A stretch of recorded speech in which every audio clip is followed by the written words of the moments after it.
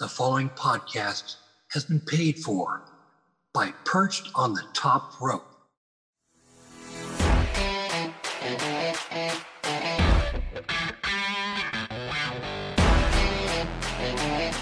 Welcome everyone to Perched on the Top Rope. I am your host, former dirt sheet writer from Sportskeeda, the Daily DDT, Ringside News. I am Lee Walker, and I am joined by Perched Gaming's and also our awesome YouTube editor and video editor, the adorable one, Alex Todd. And I am also joined by vlogger and Perched correspondent, that's right, vloggeryoutube.com, in Justin We Trust. The Perched correspondent, Justin Largertoe. How you doing today, guys? I'm doing well. Big night, big weekend in wrestling. Oh my God. Well, if you didn't listen to the last episode, ladies and gentlemen, which we had the predictions and review of WWE Clash at the Castle and WWE NXT's Worlds Collide. Ladies and gentlemen, it's Sunday. You know what that means. Yeah. It's AEW. Exactly. It's AEW's All Out. And ladies and gentlemen, this is the preview and prediction show. Alex, the adorable one, has our card. So, Alex, take it away. Yes, sir. We're going to start out here with the pre-show. You were just talking about Justin being a vlogger just a minute ago.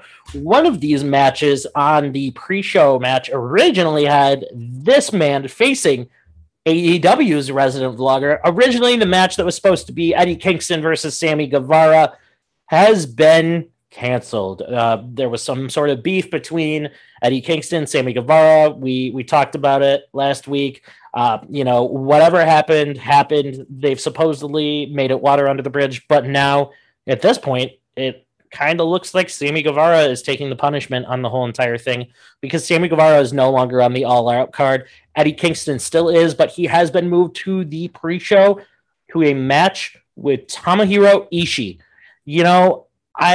I thought the build was there for Eddie Kingston and Sammy Guevara, but now, even though their match is canceled, we still get a possible hidden gem in Kingston versus Ishii. I've never seen a bad match with Ishii in it. It's yet to happen. He is a New Japan legend, living legend at this point, and I think this one's going to be no different.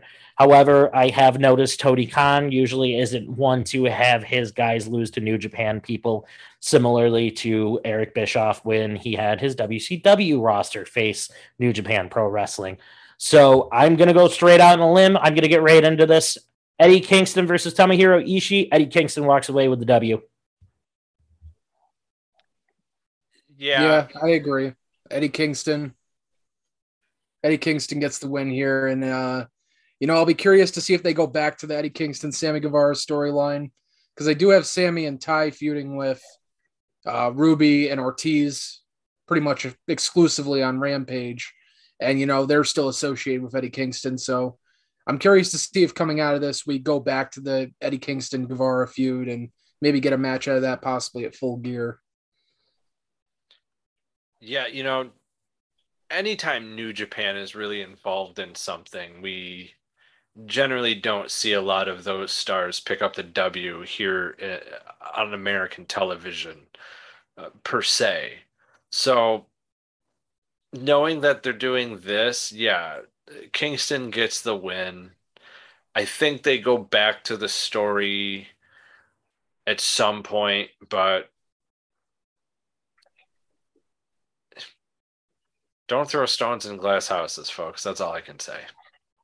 Yeah, I got to agree. Communication's the biggest part, I feel like, of being a professional wrestler. You've heard guys in interviews that you've done yourself say before, and I think that match being canceled came down to a lack of communication on the wrestlers' parts, but I think we're still going to get treated to a hell of a match between Ishii and Kingston. Speaking of hell of a match, it seems as though that is kind of the theme for the pre-show for All Out, because we also have Pac defending the AEW All-Atlantic Championship against Kip Sabian. Now, Kip Sabian's return has been something we've kind of noticed has been slowly burning for a while. Ever since he started showing up in the AEW crowds with that box or bag over his head, we all knew it was him. Some of us, like the three of us, knew it was him a lot longer before even the AEW casual fans knew about it. And we knew it was going to lead eventually to something. And, I didn't expect it to be good. I thought it was just going to be just like a random, I don't know, like Kip Sabian coming back, but then getting the absolute hell beaten out of him as soon as he showed up after what happened with him at Miro last time. But he put the beat down on Pac recently when he made his return, and these two have the potential to have a hell of a match. I don't really know who wins this one. I feel like Pac is too early in his championship reign to lose, but AEW's never shied away from occasionally pulling out a swerve here and there. So I think that if you want Kip Sabian to be taken seriously, you could also have him win. So I think I'm gonna guess on this one, and I'm gonna say that Pac retains the title. Yeah, I'm going with the bastard here. I think the thing with this Mid-Atlantic Championship was the fact that it's like what the WWF Light Heavyweight Championship was when it was created in 1984 with the UWF there. It wasn't meant to be defended in the WWF itself. This AEW Championship was not meant to be defended really in AEW. If you've noticed, all of Pac's defenses have been in other countries and just aired on AEW television programming.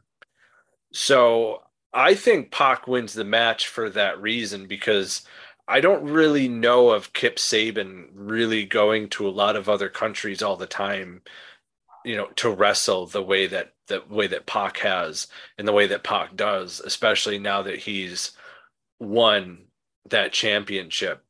So I'm Pac all day. I mean, I get it, yes and no, but I mean, the thing is, though, is Kip Sabian's also not from the United States either. He's from England, so it's entirely possible that he could travel around just like Pac.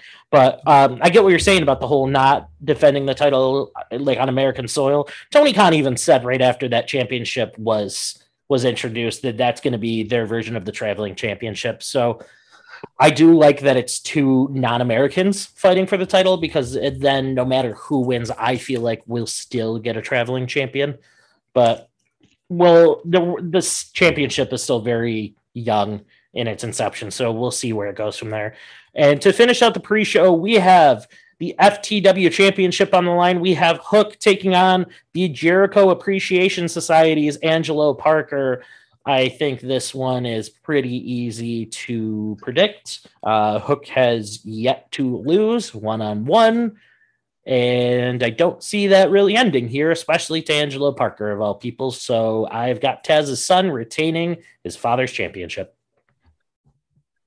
Hookhausen all the way. Hell yeah. Cool Hand Ange takes the title. No, I'm kidding. It's going to be Hook. Good. It's going to be Hook because he's going to get that extra power boost from Danhausen after Angelo gets cursed. Oh, shut your mouth. Screw Very Danhausen. nice. Very evil. All right, well, that was easy. The pre-show is done and over, boys. We're moving on to the main card, and we are going to start off with, I would say what could be the match of the night, but literally an AEW show, any match is capable of being match of the night. But we're going to go with a WWE fan's wet dream. We've got the American Dragon, Bryan Danielson, taking on Le Champion, Chris Jericho. This is going to be good. Yeah, Boys. there's that huge thing with with Jericho and the sports entertainment versus the professional wrestling. We had just seen Bryan Danielson beat Daniel Garcia, and the fact that Garcia wanted to hang around after the match, and Y2J, I'm going to call him Y2J, folks. comes down, beats up on Danielson, and Garcia's like, hey, whoa, whoa, whoa.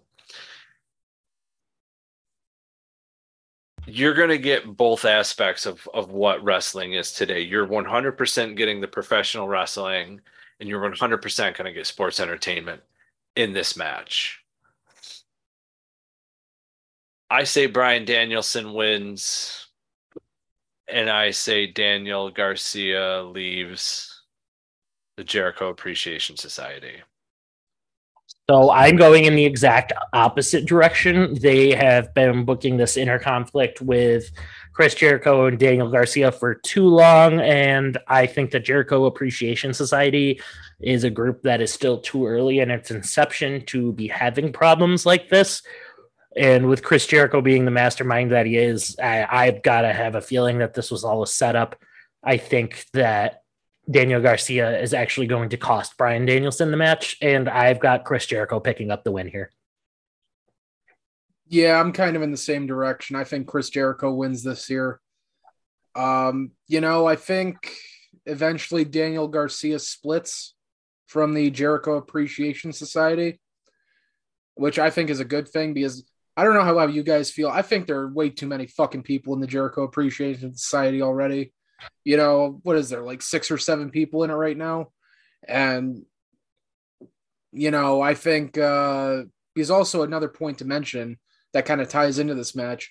They did announce next week on Dynamite from Buffalo, New York, which is Daniel Garcia's hometown, that he would be facing Wheeler Yuta for the Pure Champion from Ring of Honor, which, expect Daniel Garcia to win the Pure Championship on Dynamite next week.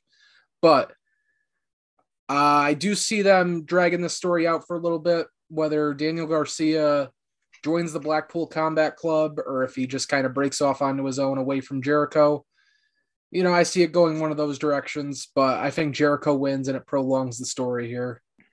Well, and if you have him turn on Bryan Danielson too and eventually win the Pure Championship, you've got you could do like a best of 7 series between Garcia and Danielson for that title, especially with Danielson's ties to Ring of Honor and the fact that he just went into the Ring of Honor Hall of Fame. I think that one's a no-brainer. I think we see him split eventually, but I don't think now is the time. And plus, Chris Jericho really hasn't had like a super big victory in a while, basically since he beat MJF. So I think he's due. And I think that Bryan Danielson, obviously, you can have him become the top guy at any point. So he's another guy like Seth Rollins is in WWE. He can take loss after loss and it does nothing to him. So I've got to go with Chris Jericho on this one. Our next match is a fatal 4-way match for the interim AEW Women's World Championship. Thunder Rosa recently got injured, had to vacate the championship, but she's not really vacating it because they're having a match for an interim championship. So I don't know why they use that term. Regardless, we have Toni Storm, Lee's long lost lover, taking on Dr. Britt Baker, DMD, Jamie Hayter, and Hikaru Shida for the interim AEW Women's World Championship. Justin, who do you got? So I'm just going to eliminate Jamie Hayter and Hikaru Shida right off the bat. I think, you could put the title back on Britt Baker, even though I feel like, she really just kind of had it, not even 4 or 5 months ago. So I think the original plan was, well, obviously, because they announced Thunder Rosa and Toni Storm going into the show, that this was going to be Thunder Rosa dropping the title of Toni Storm. And I think they're still going to go with that. I'm picking Toni Storm here. They could always go back to Britt Baker, if they want to create a little bit of buzz in the women's division. But, Toni Storm, I feel, is the safe pick for this. Lee, you're a huge Toni Storm fan. What do you think? She was the number 1 contender already, and it was already a planned match between Thunder and Storm. And now the fact that, they're adding other factors into this match, including Toni Storm, still being the number 1 contender, I think Storm wins all day long. I don't think it's Jamie Hayter's time yet, but I think what you will see in this match is you'll see Baker go for a pin and Hayter pulls her off. And you start to see a riff there. Because if you noticed, throughout any time Britt Baker does a promo, Hayter tends to always kind of make faces. And it's something I've always paid attention to. So I think you're going to see heads collide there. Sheeta's in here just because I got nothing else. Toni Storm to me is the obvious winner of the match. Britt Baker had her time. And I think right now she's kind of got what I like to refer to as the Seth Rollins mentality. When it comes to the women in AEW, she's the best on the mic. When it comes to the in-ring ability for the women in AEW, she's among the best with in-ring ability. So right now, she does not need the championship, and I don't think that's the direction they're going to go in. I think right now you're going to get Toni Storm as your interim champion. When Thunder Rosa comes back, you'll have Thunder, Storm, and based on who wins that match will lead me to believe if any of the stories are true about Thunder Rosa and the rest of the women's locker room. But for now, Toni Storm becomes your interim AEW Women's World Champion. Okay, respectable. So I'm going to break down my opinion. Hikaru Shida.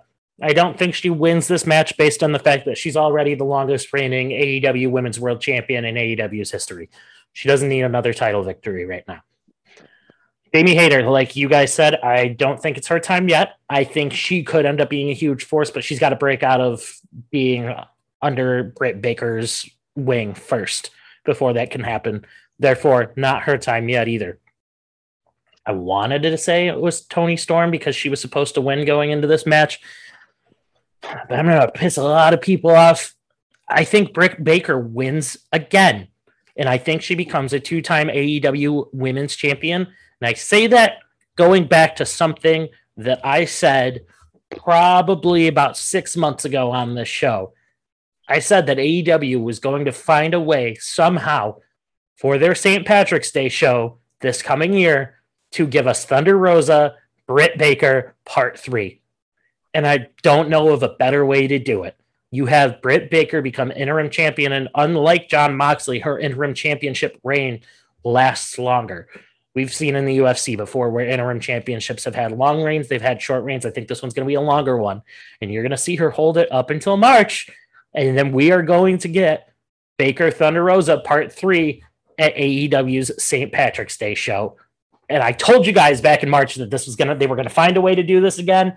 And here it is. Justin, you got something to say. Yeah, so question. I do like the idea of them going back to St. Patrick's Day Slam and having that trilogy of matches, but first one we had a lights out match, second one we had a steel cage match. Do you think this March we get a bathroom stall brawl? Oh no! Oh my God! You could treat it as a falls count. You could do it as a simple falls count anywhere match, and I think the perfect way to end it is you have them fight backstage, and then the match ends. The match ends in the women's bathroom. Somebody gets thrown through a stall door, it shatters. They pin him with the door. 1, 2, 3, over. But yeah, no, I think if we're gonna go with my theory, because Lee even agreed with me back in March that they would find a way to do this again. I think if Britt Baker does win this match, you've got to do the trilogy. You've got to finish out the trilogy at the St. Patrick's Day show. You have to. It's the only thing that makes sense. But that's my pick. I'm going with Britt Baker. Besides, Chicago loves Britt Baker. I think she's going to get the biggest ovation out of anybody in the match. She gets the biggest ovation out of anybody on the roster on any given day. So I think that's a fair pick for me. It's going to be either Britt Baker or Toni Storm. The other two are not winning. It's as simple as that. But moving on to our next match, we have the House of Black consisting of Malachi Black, Brody King, and Buddy Matthews taking on the interesting combination of Darby Allin, Sting, and the Redeemer, Miro. It's a 6-man tag team match. I've been pretty into what they've got going on with Miro and Malachi Black. Feels like they're very much so trying to hold off Miro getting his hands on Black in a one-on-one match. And I think this is just one step closer to doing that. I think we're going to actually get Malachi versus Miro at Arthur Ashe, if we're being completely honest. And I think this is one step in that direction. However, I do think the House of Black needs a dominant victory. So I think that we're going to see the House of Black pick up the victory here. And unfortunately, I have a feeling that Darby Allin's taking the pin. Yeah, I gotta agree with you. House of Black, like, they haven't had many like trio matches or anything to say. The whole involvement with Miro, them like trying to recruit Miro in these weird segments. But it's also kind of weird that like in reports that we've read that Miro's not happy in AEW, that it's rumored that Malachi Black asked for his release and it was denied. Whether that's true or not, who knows? But the House of Black needs this. Mm-hmm. Again, it's a group, a faction, not many matches, not many, trio matches. I, for one, would have put them in the trio tournament and had them win, but that it is what it is. Yeah, I can't see Darby taking the pin. I gotta say Miro takes the pinfall. Yeah, I don't think they can do that though. I don't like, in order to keep this Malachi Black Miro storyline going, I don't think either one of them should take the pin. I feel like it's gotta be Darby Allin or Sting. Sting ain't eating the pin. Sorry to break the news to all you. Yeah. So I think your boy Darby's taking the pin on this one. All right. Dustin, what do you think? Yeah, as we were kind of talking about it, I was kind of going back and forth in my head because, I just said Sting ain't taking the pin because, Sting actually is still undefeated in AEW from what I recall. Sting's just there to jump off shit. Yeah, he's just there to jump off shit. But yeah, I think I kind of agree with you. I think the House of Black needs a nice dominant win here. And yeah, maybe move into Aleister Black, Malachi Black and Miro going forward. Okay. All right. Justin and I are in the same place. All right, Justin. Well, we are going to move on to Jade Cargill versus Athena for the AEW TBS Championship. This is actually a storyline that's had a decent amount of build. This has been building since Athena made her AEW debut. And I think we're finally coming to a nice conclusion. And if we're being honest, I think this is the biggest threat to Jade Cargill's TBS championship reign. I personally think Athena could pull out the victory here. What do you think? I think I'm smelling a title change, man. Honestly. I said for the longest time, I think Chris Statlander was going to be the one to dethrone Jade. And by the sound of it, it looks like that may have been the case from what I'm hearing. It was going to be Athena. Oh my God, not Athena. Chris Statlander. I can't even figure out who the hell I'm talking about. There's so many fucking women involved in this storyline. But Chris Statlander winning the TBS championship from Jade, or, winning the women's world title from Thunder Rosa at Arthur Ashe Stadium. Chris Statlander is a New York native. And, if that is the case, that fucking sucks, man. Terrible time to go down with an injury, especially one that's going to keep you out for a prolonged period of time, like a torn ACL, and her second torn ACL in 2 years. I mean, it sucks, but, we got to move on. And I think Athena's probably the one who beats Jade Cargill here and takes the TBS title. Cause Jade has ran through everyone on the roster. There's pretty much no one left. Absolutely. I think it's her time to finally move on to the AEW Women's World Championship. And if Toni Storm is to win that AEW Interim Women's World Championship, I could see Jade Cargill as a potential challenger for her going forward. So both of us with Athena. Now we're going to move on to Jungle Boy taking on Christian Cage in a grudge match. This match actually kind of depresses me because if you think about it, this match has had more build-up than any other match on the card, storyline-wise. This is a match that they've been building for a year now. The turn from Christian Cage was executed perfectly. I think this match had all the potential to be something, but my issue was how they handled it when Jungle Boy returned. I don't think that turning Luchasaurus back to being a babyface to siding with Jungle Boy so quickly was the best move for business, because I think if you really wanted to give Jungle Boy his shining moment, I think Luchasaurus should have stayed as a heel. I think he should have been the one person to stay in the way of Jungle Boy in his chase to get to Christian Cage. I think it would have made perfect sense for him to eventually topple Luchasaurus, and then he would be out of the way and he could go and do his thing. Jungle Boy could go on to face Christian Cage, and Jungle Boy would get his shining moment, which he probably will still get at All Out. But I think the very tail end of this storytelling could have been done a lot better, and that's the one thing that has soured me on this storyline. Yeah, I agree with you. The Luchasaurus stuff and the turn and everything, I feel like it definitely could have dragged out a little bit, but I'm also not fully convinced that Luchasaurus is back on the face spectrum. You know, the last few segments with him and Jungle Boy on TV, they had that promo at Fight for the Fallen, and Luchasaurus is just kind of in the background looking over at Jungle Boy, and he looks fucking pissed off and wants to rip his head off.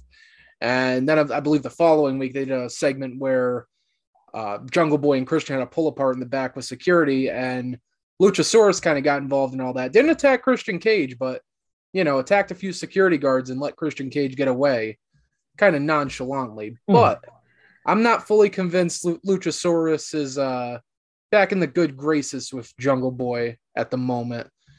But I do believe we're going to get Jungle Boy winning here. Storyline's been great. I've been enjoying it. I fucking love turtleneck heel Christian Cage and everything he has to say on the mic, because Christian's just fucking fantastic. But I wouldn't mind if Christian Cage wins here, and I wouldn't be surprised either if he does, just from what I've gathered with the Luchasaurus stuff going in. But I'm gonna say Jungle Boy. I think Jungle Boy gets his big win here. Yeah, I think it depends on what you just said, too. I think it depends on what Luchasaurus does, because if you have Luchasaurus do nothing and he is completely back on the babyface spectrum, then I think this one's a no-brainer.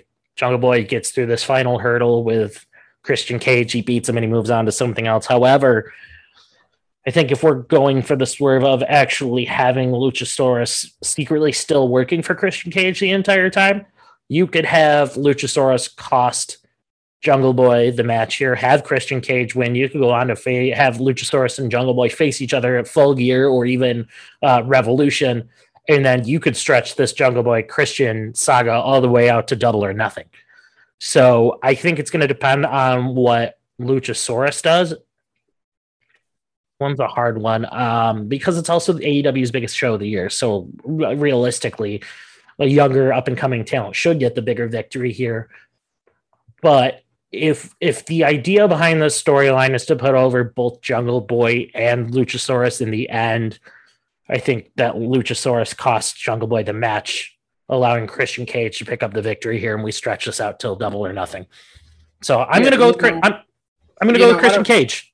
I don't see this being the end of this feud either, because, Christian Cage has kind of brought up in promos that he knows all of Jungle Boy's secrets, and that hasn't really been presented to us or teased to us within the last few weeks or since that's been said. So I feel like that has to come into play at some point. So I don't think this is the only time we're going to see Christian Cage and Jungle Boy. Maybe we'll get another match at Arthur Ashe, and then we get the blow off at Full Gear, but Sure. Yeah, I guess we'll just have to stick around and see. But we also have another six-man tag team match on this card. We have part of the Pinnacle reuniting in Wardlow and FTR. Cash Wheeler and Dax Harwood to face Jay Lethal and his good old friends from TNA/Impact, the Motor City Machine Guns. Dude, this one completely caught me off guard, especially considering that in Impact/TNA, whatever you guys still choose to call it, Motor City Machine Guns are recently at the top of the card. They've kind of been running this thing recently where, Alex Shelley got a shot at the world title. He might not be getting it going into Bound for Glory now, but like they just upped him and his stock as a major main event player in Impact as well. They did that with both him and Chris Sabin as baby faces. They had them joining sides with Kushida to create the Time Machine stable.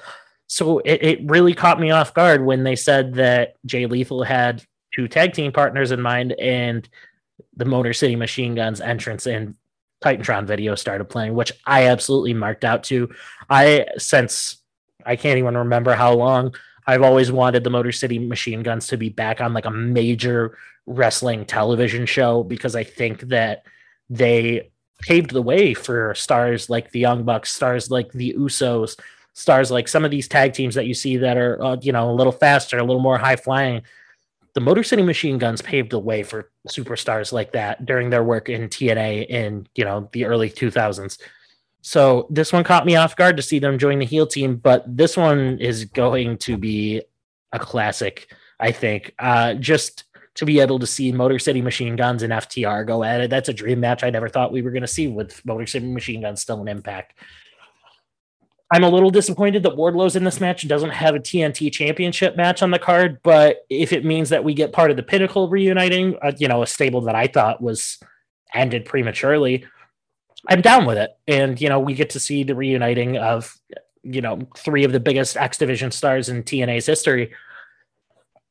But Wardlow is on a warpath right now. FTR is conquering tag team wrestling right now, and I don't think there's anything that Jay Lethal and the Motor City Machine Guns do to get in the way of that. So I've got the Pinnacle picking up the victory here.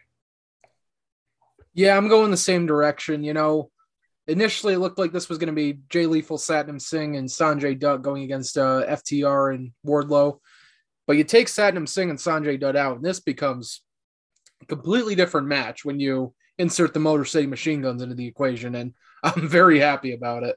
Mm-hmm. This should be fun. I'm actually very excited for this. I'm excited to see the Motor City Machine Guns and FTR in the ring together. Hopefully we get a regular straight up 2-on-2 tag match with them as well, maybe on an Impact show within the next few months, which absolutely I'd be down for.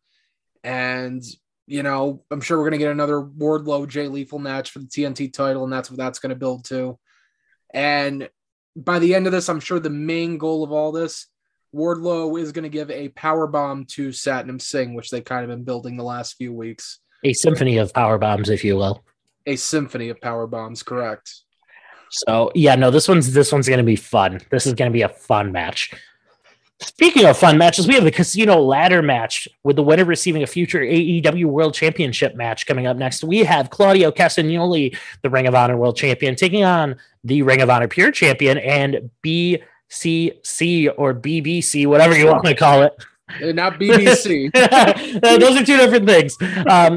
Taking on his stablemate, Wheeler Yuta, also taking on Penta El Cero Miedo, Rey Fenix, Rush, Andrade El Idolo, Dante Martin, and a competitor to be determined. Before we decide who wins, Justin, who do you think the mystery man is? MJF. I think the Joker is going to be MJF here. So I don't think it's going to be MJF, and I will get to that later on. I will explain before the end of the show why I don't think it's MJF. But the other name that's been floating around that we haven't seen in a little while, because Jay Lethal and his crew kind of took him out for a little while, is Samoa Joe. I could see Samoa Joe being the man that enters this match as well. And to be honest, I could see him winning it. But the only problem with that is he's also still holding the Ring of Honor Television Championship. And I don't think they're going to try and double champion him. So the only problem is there's a couple of champions in this match already.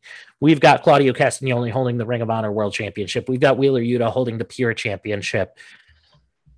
I would love to see Penta El Cero Miedo, Pentagon Jr., whatever you guys want to call him. I would love to see him get back into the main event. I thought he did an awesome job as Impact World Champion when he was in Impact Wrestling. That man is main event talent if he does end up breaking away from the Lucha Brothers. Same thing goes for Rey Fenix, but they're both in the tag team division right now. So I don't see that happening. Dante Martin, I think he's still too young. I could see them having him win if they want to have him cash in with that title shot later, maybe have a great match and then lose and still up his stock. But I think you want a winner that's actually going to use this to eventually win, because especially considering that we saw Wardlow win it before, or whatever the match was that he won. It was the Casino Ladder match or the Face of the Revolution, same idea. And we didn't see him win the TNT championship. So I think this time you want to see someone that's actually going to win. And I think the best choice for me personally to win the match is Andrade El Idolo. Yeah, so going by what you were saying and having Samoa Joe as the Joker is definitely something I could see happening. You know, judging by who wins the main event, whether it be CM Punk or Jon Moxley. Because, you know, in the end, I expect whoever wins this to get their title match not All Out. Obviously, this is at All Out, but Arthur Ashe Stadium for Grand Slam, which is in about 2 or 3 weeks. And, you know, I wouldn't be surprised if they did like CM Punk and Samoa Joe as a main event on that show for the world title, you know, bringing it back to Ring of Honor. But I'm pretty confident on MJF in this. I feel like when they bring MJF, they got to have him back for a main event feud, world title feud. And, you know, if they do the match at Arthur Ashe in New York, MJF loves New York. It's probably the only place he loves, whether it be Long Island, Queens, you name it. But I see MJF coming back, and I see him challenging for the world title in a few weeks at Arthur Ashe Stadium. Okay. Well, I'll touch on that a little more, in my opinion, in a little while. But the next match we have is Swerve in Our Glory, the AEW World Tag Team Champions, Keith Lee and Swerve Strickland, taking on the Acclaimed, Anthony Bowens and Max Caster, for the AEW World Tag Team Championship. Scissor me daddy ass. Scissor me daddy ass. So I've been waiting for this moment for a long time. You guys have heard me say multiple times over the months now that the Acclaimed needs to be AEW World Tag Team Champions at some point.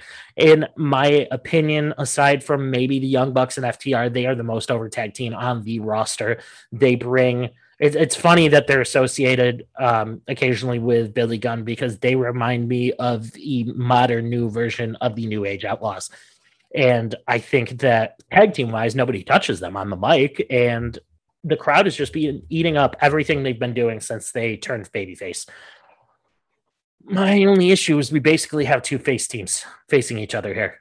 The only way I think the Acclaim picks up the victory here is, you know, we saw dissension between Keith Lee and Swerve Strickland before they won the tag titles.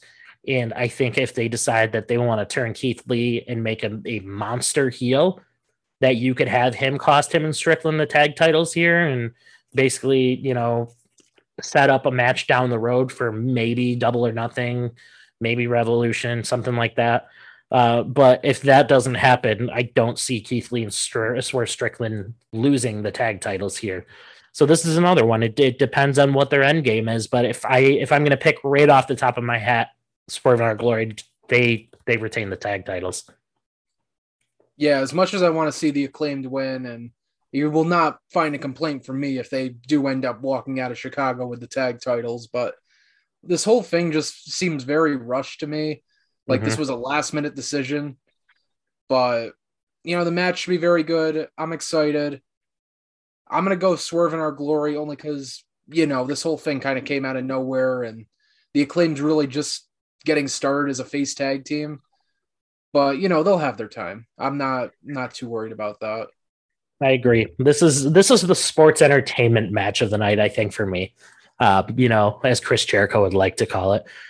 But moving on to grudge matches again, we talked about the grudge match between Jungle Boy and Christian Cage earlier. That's not the only grudge match on the card. We also have Powerhouse Hobbs taking on Ricky Starks at All Out, and this is probably the match I'm personally most excited for, because we all knew it was a matter of time before Ricky Starks turned face and became an absolute star. And that's what we're seeing slowly happen right now. All of the hurdles have been put in front of him coming into this match, between Powerhouse Hobbs attacking him from behind multiple times to having the Factory go after Ricky Starks and take him out. They've stacked the deck and set up for, Ricky Starks to probably get the hell beaten out of him most of this match, but he's going to have the comeback of the night. And in my opinion, this is the night you make Ricky Starks an absolute star and you have him defeat Powerhouse Hobbs. He eventually moves on to the TNT title picture or, maybe even the Ring of Honor world title picture. And he starts rising his stock in AEW, and that starts here. I think Powerhouse Hobbs can take the loss as long as he bounces back from it quick enough and goes after somebody of note as soon as he loses. But I think it's Ricky Starks' night. Believe it or not, I think I'm going to go in the opposite direction here, and I'm going to say Powerhouse Hobbs win. The turn only happened a few weeks ago, so you're really just getting started with everything. And I could see them dragging this out a few more months, maybe until the next pay-per-view at Full Gear. So, yeah, I'm going to say Powerhouse Hobbs, and, we prolong this feud a little bit. And I'm excited for Hobbs and Starks at All Out, Should be a very good match with their chemistry. But changing gears, we have the tournament final for the inaugural AEW World Trios Tag Team Championships. We have the Elite, Kenny Omega, and the Young Bucks facing the Dark Order. We have Silver Reynolds and Hangman Adam Page representing the Dark Order, taking on Hangman Adam Page's former cohorts in the Elite, Kenny Omega, and the Young Bucks. Justin, who do you have winning this match? Yeah, it's gonna be Omega and the Bucks. Like I said, these titles have been on ice for so long, and we know they've been coming. We know they've been on the way. The titles have been made for so long. It was just a matter of when Kenny was going to be back and ready to go. Now he's back. He's here. Everyone's talking about him. Everyone's talking about him in the Elite. It's going to be them. And we're going to get a good story told in this match with Hangman, because that was who the Bucks went to at first and to be a part of this trios title tournament was Hangman. And he said no, Dark Order had his back when he was going after the world title, and they were by his side, and he doesn't want to be involved. And now he's by, the Dark Order side. The only reason he's in this match now is because the injury that was sustained by 10 in the match with the House of Black on Rampage. And then Evil Uno got the shit kicked out of him by Andrade and Jose the assistant. But a lot of things led up to that, and Hangman Page is now in the match.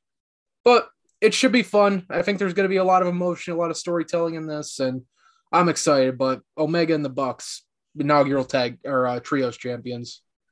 So I can actually see this one going the exact opposite other way. Hangman Adam Page has not been seen or heard from very much since losing the AEW World Championship to CM Punk. CM Punk calls him out. I know, even when CM Punk calls him out, he hasn't been seen much, and I could almost see this as being the Hangman Dark Order redemption angle. You saw when Hangman was trying to capture the world title when he was world champion, that he kind of distanced himself from Dark Order at certain times because he felt bad about them either getting beaten up by the Elite or anybody else. He felt bad about kind of putting them in the middle of his drama and his business all the time.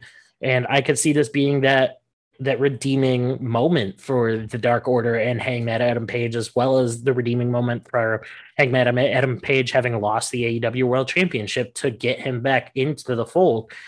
Regardless of how this match ends, whether it's the Elite that wins or the Dark Order, I think with the way that the character shift is going with the Young Bucks and possibly Kenny Omega, we have seen, like you have mentioned to me in the past, we've seen Don Callis kind of putting, some mind games into effect when it comes to Will Ospreay possibly taking Kenny Omega's spot down the road.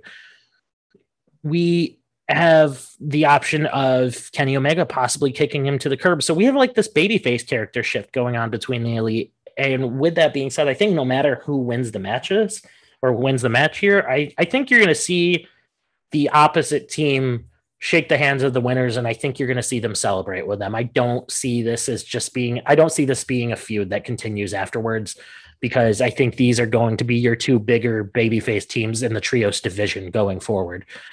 I think there's plenty of heel teams lined up with the Andrade House Office, with the House of Black. You can always turn the Lucha Brothers heel again. They can be, along with Pac, and you can make Death Triangle a heel tag team.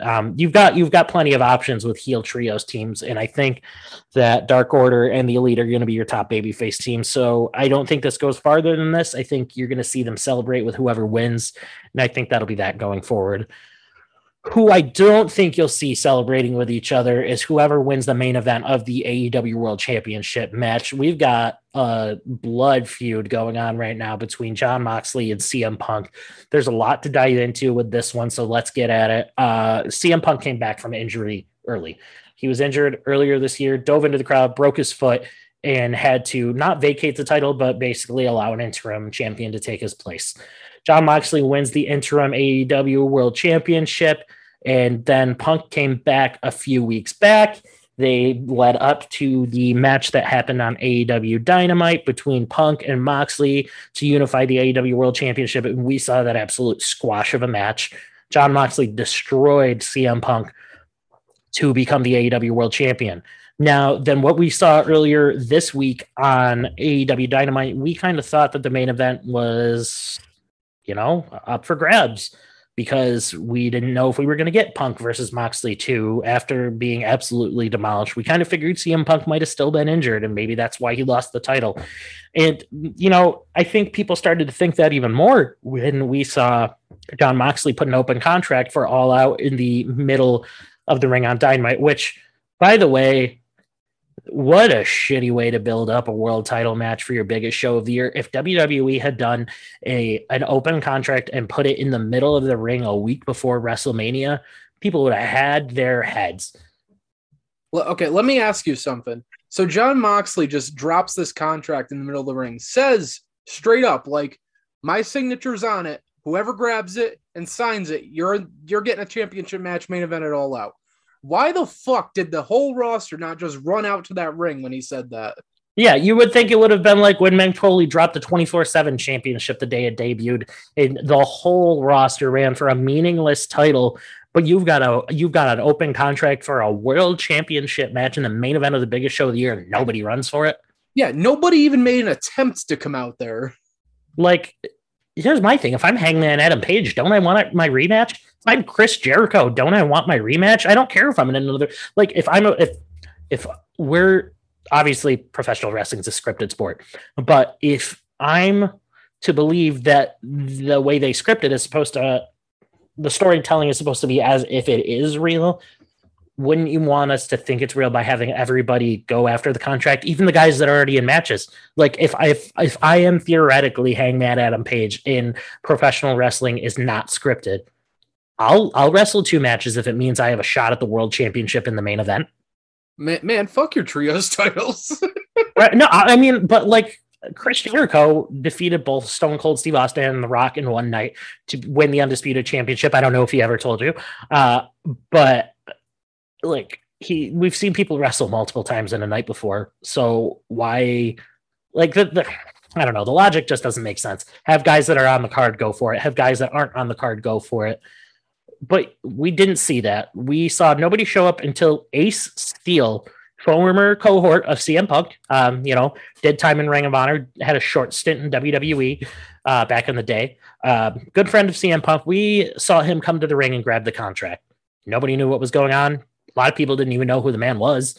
And we see him disappear for a little while. Later on, Punk comes out. He starts what everybody thought was the beginning of a heel turn promo, where he was about to say, maybe the love of the fans isn't enough anymore. And then you see Ace Steel come out and berate Punk, basically saying, this is not why you came back. You filled an arena based off of a rumor that you were coming back, and this is not who you are, and slaps him in the face and tells him to get his ass back in the game and sign the damn contract and face Jon Moxley for the world championship. That promo then turned around my idea.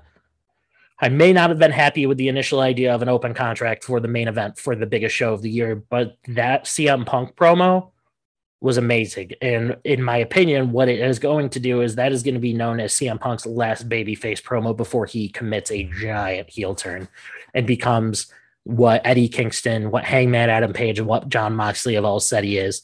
And that's just a snake to get to AEW and basically put himself over, which, kind of makes sense because in WWE, that was what CM Punk was against. He was against the guys that weren't around for so long, coming in and winning the world title and taking away time from younger guys on the card. But like, what other better way is there to turn CM Punk heel than to have him go against what made him legitimately walk away from professional wrestling to begin with?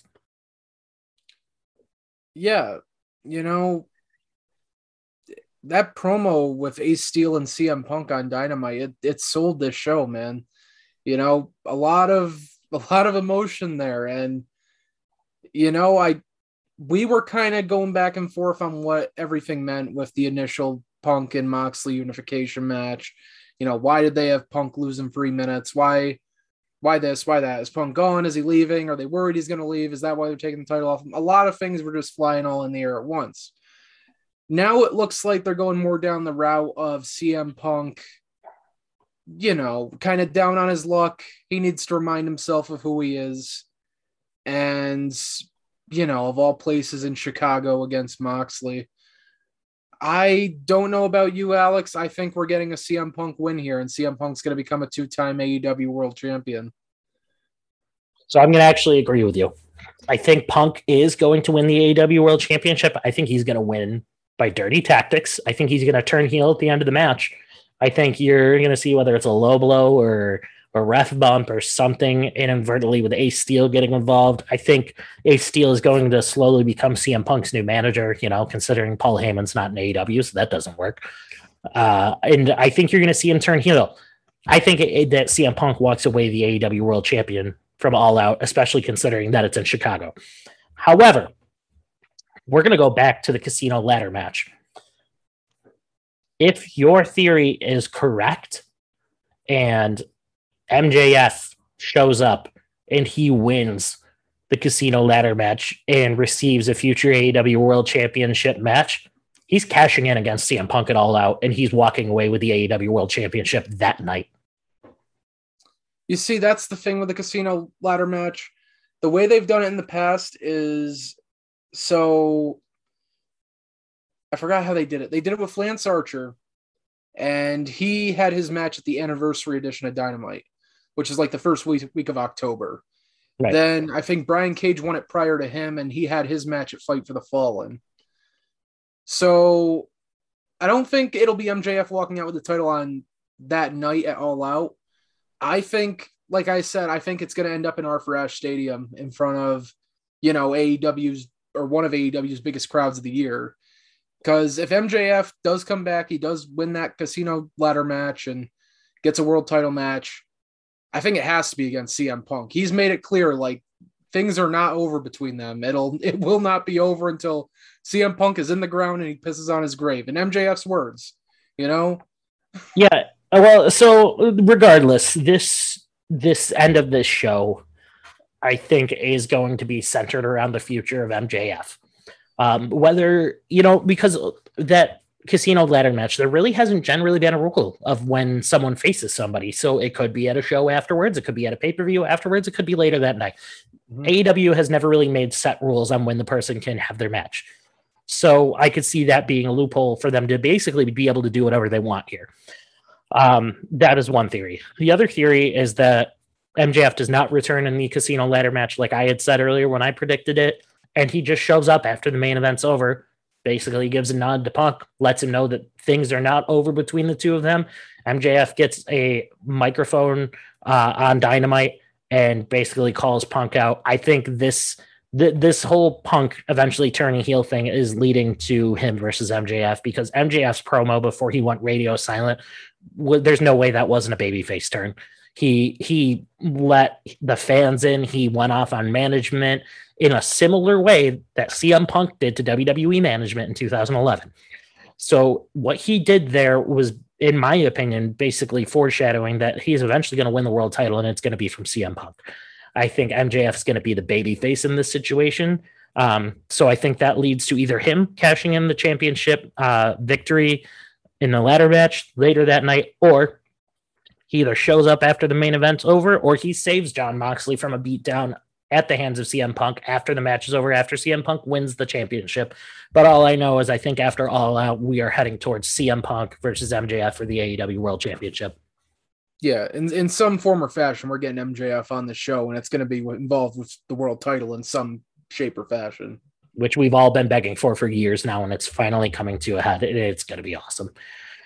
But ladies and gentlemen, that concludes our predictions of the AEW All Out pay-per-view. If you would like to listen to us more, you can find our podcast anywhere that you find podcasts. You can find it on Spotify, Stitcher, Apple Podcasts, Podbean, Podbay, Red Circle, wherever podcasts can be found. You can also find us on our social media on Facebook. You can find us on Twitter, Instagram, TikTok, just about anywhere. You can find us on Twitch, where you will catch me, the video game guru, the adorable one, Alex Todd, hanging out on Perch Gaming. We're going to be streaming wrestling games. We're going to be streaming non-wrestling games, maybe a little bit of Fall Guys, maybe a little bit of Fortnite, maybe a little bit of Warzone, whatever's popular at the moment. And there's always going to be WWE 2K in the mix. I am currently in contact with members of the Pro Wrestling Mods Discord channel, currently teaching me how to mod the game so we can bring some of your old favorites back into the game that are not in the game currently. I have learned that we can port people from the WWE 2K19, 2K18, and 2K20 series, port their characters right over into the game, and we will be showing that off soon. You can, like I said, follow us on TikTok, where you can find excellent Selena scenes made by the one and only Lee Walker. You can find Matt Cardona, Zack Ryder, whatever you'd like to call him, winning the Intercontinental Championship in a ladder match at WrestleMania 32. Lee likes to tell everybody that if that's not Selena scene, I don't know what is. And because Lee's not here with us currently anymore, I've got to say it. You can find a video on our TikTok of the Taskmaster, Kevin Sullivan, being humped by a dog. But ladies and gentlemen, that concludes our night. And remember, spoiler free is the way to be. Justin, take it. We are All Out.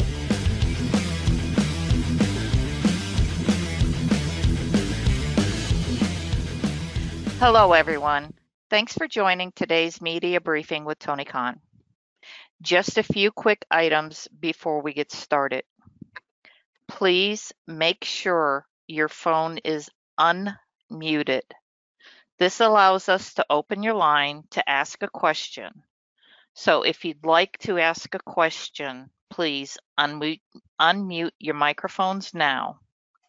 Once you have asked your question, we will mute your line to avoid any background noise during the response. To indicate that you would like to ask a question, please click the hand icon on the GoTo dashboard. You can also type a question anytime in the question section on the dashboard. Today's session will last approximately 55 minutes, and we will make every attempt to include your question, time permitting. As always, please note that no live streaming or broadcasting of this call is permitted. We will be sharing an audio recording of the session afterwards. I will now turn the call over to our moderator, Jim. Thank you very much. Hello, everyone. Thanks again for joining us today for this special call with Tony Khan to discuss the upcoming All Out pay-per-view event this Sunday night. So before we get going, just a few quick housekeeping items in the interest of time, and we want to give as many people the opportunity to be involved here. So we checked in with Tony earlier today. He's doing very well, so there's no need for everyone to ask. We appreciate that. We also have kindly refrained that you refrain from asking two-part questions, and please, if we can, keep your questions focused on the upcoming All Out show. So kind of, because that's what's ahead here for all. And finally, as just mentioned, please make sure your phone is unmuted. We have a huge number of reporters on this particular call, so the tighter we can make it, the more people we can get involved, and I think that's what we all like. So with that, I'm going to turn it over to Tony Khan for a couple opening thoughts, and then we're going to open the lines after that for questions from you for the next 55 minutes or so. Tony, you there? Yeah, Jim, I am. Thanks for the great introduction. Hello, everybody, and really excited to catch up with everybody ahead of All Out. thanks for coming to this, and we could get started whenever you're ready, Jim. Hey, well, that's wonderful. So let's get going. I'm gonna call on Chris Mueller. He's gonna kick us off here from Bleacher Report. So Chris, be ready here. And after Chris, I'm gonna go to Brandon Thurston from WrestleNomics. So Chris, you're leading us off. Hey, Doc. All right, thanks. Hey, Tony, thanks for taking the time. So, we just saw quite a bit get added to the card here over the last week or two. And I was just kind of wondering if you could expand on why you maybe waited as long as you did to make some of those announcements so close to the event. Sure. A lot of it was due to people coming back from injury and not being able to control that. So CM Punk, we didn't feel good about CM Punk coming out and doing anything physical till he and his doctors were ready for that. And August 10th, Quake by the Lake, he came back like a bat out of hell. And now there's questions going into Punk Mox 2. Did CM Punk come back too soon? But he definitely came back and got in the ring as quickly as he physically possibly could have. And it has put us in a really interesting situation leading into the pay-per-view and given us a lot to talk about going into this match. So I think that's a very exciting situation. I was really excited about the Bryan Danielson, American Dragon versus Lionheart Chris Jericho match. It was not really possible to get it going the way I wanted to until around July 27th. I think it was the July 27th was the Wednesday, I believe, and we were in Massachusetts for the Ring of Honor pay-per-view, and I had gotten the clearance that Danielson would be coming back finally at the end of July. He had been gone for about 2 months, and I made a lot of fundamental changes to the middle parts of this story, but we were able to do a lot of great things to make everything work out really positively. We had a great Anarchy in the Arena match. It's one of the best matches in AEW history. It is considered a 5-star match by a lot of people, and it's one of my favorite things we've ever done. But the fallout and the really negative part of the match was an injury to Bryan Danielson that put him out of action for about 2 months. And in that time, you're losing one of the greatest wrestling stars in the history of the sport. And that's coming at a time when the world champion CM Punk, another one of the biggest stars in wrestling, was out. So I brought in Claudio Castagnoli to help with the Blackpool Combat Club. And also it was great timing. I had really planned for Claudio to potentially be coming in around the Ring of Honor pay-per-view anyway, but he came in a bit earlier, worked the Forbidden Door, and then worked the Blood and Guts match. And by filling in for Bryan in the Forbidden Door against Zack Sabre and in the Blood and Guts match against Jericho Appreciation Society, it got Claudio into AEW in an exciting way, really differently and sooner than I had originally planned. And with Bryan Danielson versus Daniel Garcia, I picked things up following Death Before Dishonor with Danielson's comeback match versus Garcia. And of course, Garcia getting a shocking upset win that led to a rematch with Garcia, which was something I built up for the promotion of the HBO House of the Dragon event. And I really wanted to make sure for our awesome media partner, Warner Brothers Discovery, when they asked me to come up with something good to promote House of the Dragon, I felt like I had something really strong with the Danielson versus Garcia 2 out of 3 falls match with Ricky the Dragon Steamboat at ringside, and all of this to further the storylines of what's happening between Danielson and Garcia, what's happening between Jericho and Garcia, and 2 of the all-time great wrestlers going one-on-one now, Danielson versus Jericho. And things came full circle this summer. I think Jericho being in the best condition he's been in, Jericho and Mox have really stepped up for the company in a major way when so many of the top stars were down. And it was very fitting that they had that world title match. Again, a lot of people thought that was a 5-star match, and it's another one of my favorite TV matches. And Moxley versus Jericho got us going in a big way at the Quake by the Lake. And then, of course, CM Punk came back after that. And then we saw the Lionheart. I think Chris looks as good as ever. I really do. And certainly as good as he's ever been in AEW. And he's turned back the clock in many ways. And it's amazing to see a side-by-side of Lionheart 26 years apart. I certainly would have been great to get some of these matches maybe out a little sooner, but I think we hit the beats of the stories perfectly given the availability of the biggest stars. So that's 2 of the matches on the card. And, there's a domino effect with a lot of those things, a lot of reasons why things were announced when they were announced. But certainly for the trios tournament, for example, we still don't know because of the nature of the tournament. And some of that was based on the availability of the bracketing. Also, Kenny Omega was returning from injury about as quickly as he possibly could have.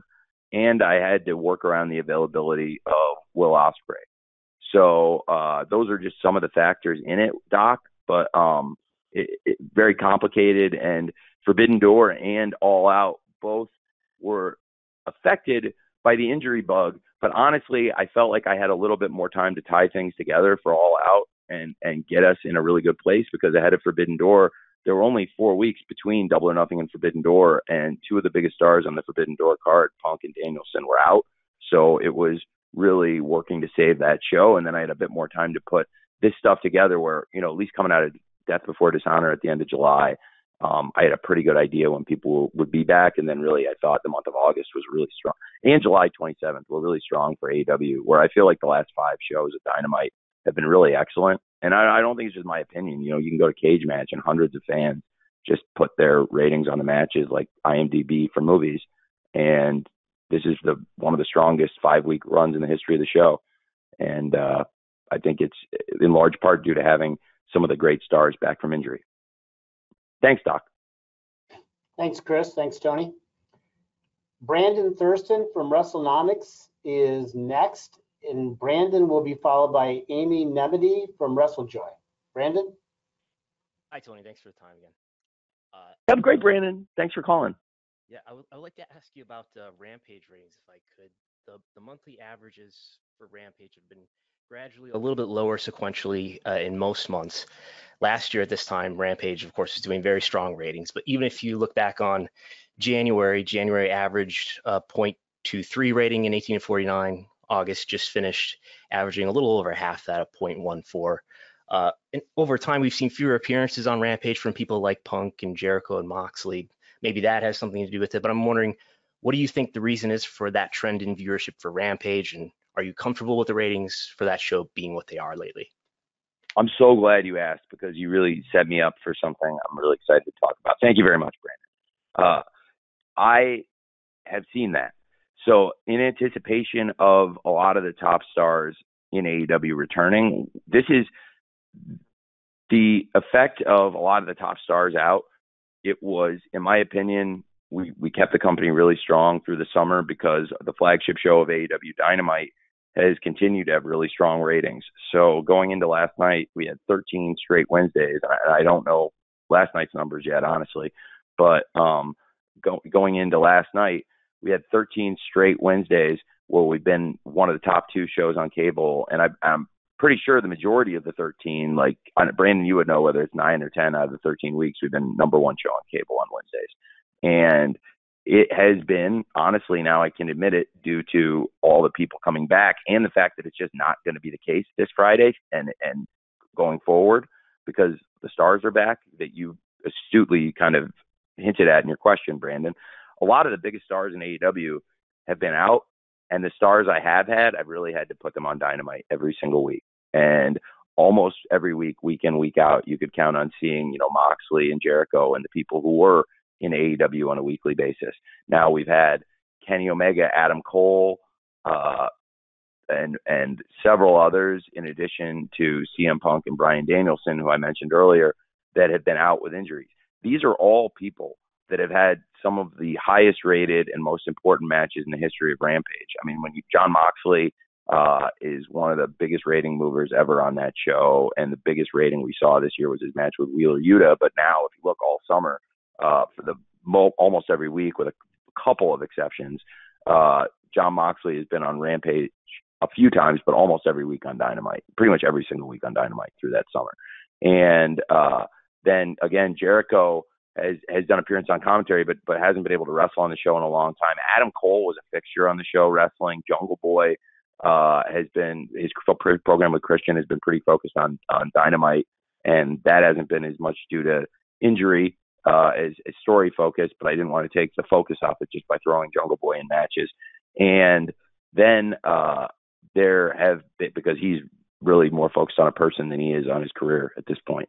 And so honestly, I'm really excited, man, because I want to reset, and I am very cognizant for some of the fans that, some of what I did with Rampage in the summer was try to make the best of a situation where I wanted to load the show up with stars as we had in the beginning, where the first episode of Rampage, you have matches like Kenny Omega versus Christian. And in the first year, matches like Bryan Danielson versus Eddie Kingston and CM Punk versus Powerhouse Hobbs. We have not been able to offer those kind of matches because when those kind of guys have been healthy, I've had to put that kind of stuff on Dynamite, just to be honest. And now we're at a point where when the whole roster is back by this week, I think this Friday on the live Rampage, hopefully it'll be a preview of what's in store after All Out, because I think after All Out, the roster is going to be as strong as a place as it's been in a long time, if probably the strongest it's ever been.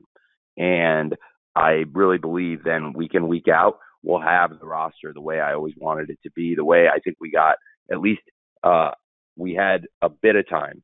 I really felt like in late 2020, back half of 2021, when Rampage was first introduced, the roster was just in this amazing place. I talked about it a little bit today in an article that's on Yahoo. It's kind of amazing where you had the first three AEW World Champions, were Jericho, Moxley, and Omega. And then we had these three great free agents come in around this time last year with Punk, Danielson, and Cole. And then within about a month, all of Jericho, Moxley, and Omega had to leave for different health reasons, and they were all out and gone. It was unthinkable. And all of a sudden, every week I would say quietly backstage, like, oh my God, thank God I brought these three guys in, because if we hadn't brought in Punk, Danielson, and Cole, I mean, the three programs that really got us through the end of the year and carried across the TV were Punk versus MJF, Danielson versus Hangman Page, and Orange Cassidy versus Adam Cole. And variations on really week in, week out, those drew. And it was so great to have those three guys in. Then Moxley and Jericho come back better than ever, and we lost all three of Punk, Danielson, and Cole. And now, it's coming back together in the roster. I really feel like Brandon will be helped. And Rampage, I just want everyone to know, now that the roster is back, I can put my full attention into this. I know I said it in April, by the way, and a lot of things happened after April with the injury bug. I made these statements in April, and I really felt like it was moving in a great direction. I believe it's the highest rated Rampage of the year, was actually right after I kind of addressed some of this stuff. We did Moxley versus Yuta. The show was on fire. And then, of course, we had these injuries to Danielson, Punk, and Cole, right as we were really getting rolling with Jericho and Moxley coming back and not missing a beat. So that is what I believe, Brandon. I think with the star power coming back, this week and in the coming weeks, you'll see a lot of stars returning to Rampage. The kind of big matches we did at the very beginning when we had a fully healthy roster to support the 3 hours of TV, or even really honestly, you saw at Grand Slam, frankly, we could easily support 4 hours of TV with that roster and not miss a beat. And we showed that last year with Grand Slam, but we had lost so many guys that I could do 3 hours of TV, but not 3 hours where it's star, star, star, star, star. I mean, you saw at Grand Slam 4 hours of star, star, star, star, star.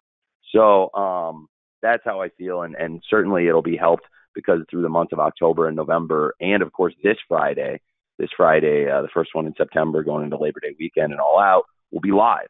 And we have more live Rampages through the rest of this year than we have all year combined so far. So I'm excited for that. Thanks for the question, because it's something I really wanted to cover. Thank you, Brandon. Thanks, Brandon. Amy Nemedy from WrestleJoy is next. I'm going to follow with the write-in after Amy from Kenny McIntosh at Inside the Ropes. Amy, you're up. Hi, Tony. Last year's All Out was one of the best shows in AEW history, and it looks like this year's All Out is going to stack up very similarly, from 0 hour to the pre-show all the way to the main event of All Out proper. This card is super stacked. But one of the matches that, or I guess two of them that I have my eye on, are the women's matches. We have two epic women's matches on the All Out card. We have Jamie Hayter, Toni Storm, Britt Baker, and Hikaru Shida fighting for the interim women's championship, and Jade Cargill and Athena fighting for the TBS championship. Both of these matches have a lot of history between the opponents and a lot of rich storytelling within the women's division. What was it like putting these matches together, and do you have any expectations that there might be some surprise match stealers within these women's matches? Well, it's a great question. I'm very excited for both matches. Really excited to have Athena in AEW. She's been tremendous. It's great to have someone of her experience, and I think it's going to be a great matchup of styles with Athena versus Jade. It is certainly with Jade's size. In some ways, you consider Athena the underdog, but with Athena's experience, I think that gives her a big advantage. So we'll hear these two women and what they have to say tomorrow night on Rampage. They're going to sit down with Mark Henry and get a preview of the fight, and we'll have a little bit more of an idea what to expect from Jade Cargill versus Athena for the TBS title. So I'm really excited for that and excited to hear what they have to say with Mark on Rampage tomorrow night. And as for the four-way, I really enjoyed the tag team match between the four participants in that interim world championship match. It was really a light bulb thing, just like I felt really strong about setting up an eliminator and going into Forbidden Door with a great main event of Moxley versus Tanahashi, even though it was not what we had originally planned. I think it's worked out great. And obviously John now is a great world champion for AEW, and we have a great rematch coming up with Jon Moxley versus CM Punk. Well, the interim title situation here, when Thunder Rosa made it clear she was injured, I felt the same way I did when CM Punk got hurt. We have a great champion who's injured. We need to protect the champion and protect the championship and make sure the fans are getting great championship matches and keep the title situation hot. So I thought the right thing to do, and what we did was have Thunder Rosa take some time, have her injuries heal, and crown an interim women's world champion. I think it's going to be a great match, and it took me not long to come up with who I thought the four best wrestlers for this match would be, because I think that it's just so clear. You have former world champion Hikaru Shida. She picked up the big win in the match last night. She's excellent. Her partner, the number one contender, Toni Storm, I felt like she had an amazing match with Thunder Rosa. They formed a great partnership, and I thought Toni was a very worthy top contender and still is. And I think, they were excellent in the tag match last night too. So it's interesting. And also really good to have former world champion Dr. Britt Baker here in the mix here. She's got a lot of history with both Hikaru Shida and Toni Storm, and be very interesting to see how things develop with Jamie Hayter. It's going to be every woman for herself, and all of them fighting for the interim world championship. So that'll be something to keep an eye on, of course, with the close friendship and relationship between Dr. Britt Baker and Jamie Hayter, both in that match fighting for the title. So I'm really excited for it. I think that's four of the best wrestlers in the company. So I think that's going to be an awesome match. And I don't think anybody has any idea what to expect, which is really good. And should be an awesome, awesome match. And so I'm excited for both of those title matches. Thank you for asking. Thank you, Amy. After I read Kenny McIntosh's write-in question, we're going to go to Jay Shell Nicole from Inclusive Creations. So, Tony, what Kenny's got here is he's talking a little bit about Punk and Moxley going at each other, having a match on television to help build for the pay-per-view. Did you see that as a risky strategy, or did you feel like that was the way to go? I'm sorry. Can you one more time? Can you tell me one more time? Read that. Sorry. Sure. He's kind of curious as to the idea of doing a different kind of a build-up with Punk and Moxley by doing a match on television, leading into a match between those two on a pay-per-view. Is that a sort of taking a chance by doing that, or definitely. Sure. Got it. Well, thanks for the question, and I appreciate it. Now I understand, and I think it's a question that's come up a lot, and I just want to double check and make sure I got the gist of it, which I think I do. It's a great question. A lot of people are asking it, and I do think it's been a big benefit. And it's different than what we've typically done. And it's funny because it's from one extreme to the other, because I've done go-home shows where all the hay's in the barn, and sometimes it can be a challenge. And you're really just, you have everything teed up, and you're really just kind of taking practice swings almost at a ball that's already on the tee. In this case, I knew it was going to be a fast and furious build-up, but I think the anticipation has been even stronger. I wouldn't say we should do it like this every time, but this is, I believe, the 15th pay-per-view for AEW, and we've never done anything like this, and I think it made the build very exciting. It's raised a lot of questions going into the match. There's a lot of speculation about what the future holds for both men, what the future holds for the championship, and what's going to happen in Jon Moxley versus CM Punk Part 2 based on what happened in that match on TV. It also was undeniably a great ratings draw for us. We had a tremendous audience last week, and I think most of the people, or a large percentage of the people on the call, at least hopefully, would have seen the press release that Warner Brothers Discovery put out in support of the tremendous ratings we pulled last week, which was, again, we were the number one show on cable, and had a big lift week over week. And the biggest thing of all that, I thought was really, really cool was I thought we built even more interest and intrigue in the pay-per-view while doing the biggest total audience the show has done since February. So I was really pleased with it. Now I know what it created was a week of people loudly wondering what the heck is going on here. This is crazy. And I think in this case, that was good. So no, I now that we're close to the pay-per-view and we had that amazing show last night, and I feel like a lot of people are wondering what the heck's going on here. And the promos that John and Punk did, I think, reeled a lot of people back in. And in particular, hearing what CM Punk had to say in Chicago, I think people are up to see this great title fight on Sunday. So thanks, Jim. I appreciate you giving me that question. And, I really do feel very good about where we're at with it now that we've had some great TV, and I think there's a lot of excitement going into Sunday's pay-per-view. No question about that. Thank you, Kenny, for asking that of Tony. Jay Shell Nicole from Inclusive Creations is up next. Jay Shell will be followed by Jim Barcelone from the Miami Herald. Jay Shell. Hi, Tony. I hope all is well. I'm so excited for this show, especially with all of the amazing representation of people of color, specifically Black people on this card. Can you speak a little bit about how intentional this was, if at all? Well, I've been trying to push the best wrestlers and build the strongest roster, and something that I really wanted to do for many years was build the best roster of diverse stars in wrestling. And it was something that I'm not sure I dreamed the level of free agent stars that would come in that helped make it possible on one side.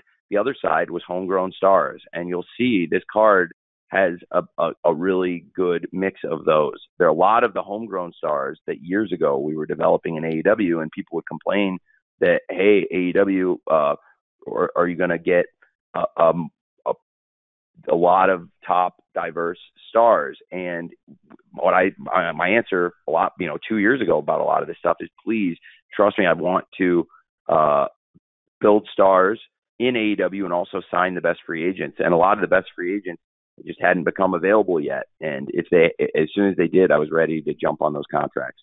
So internally, and I would have named these people, even a couple of years ago or last year for sure, that we're building up stars. We have, of course, Dante Martin wrestling in the ladder match, one of our really young wrestlers. Powerhouse Hobbs and Ricky Starks is a match that has been building really for almost 2 years. And the two have really been connected even longer than that.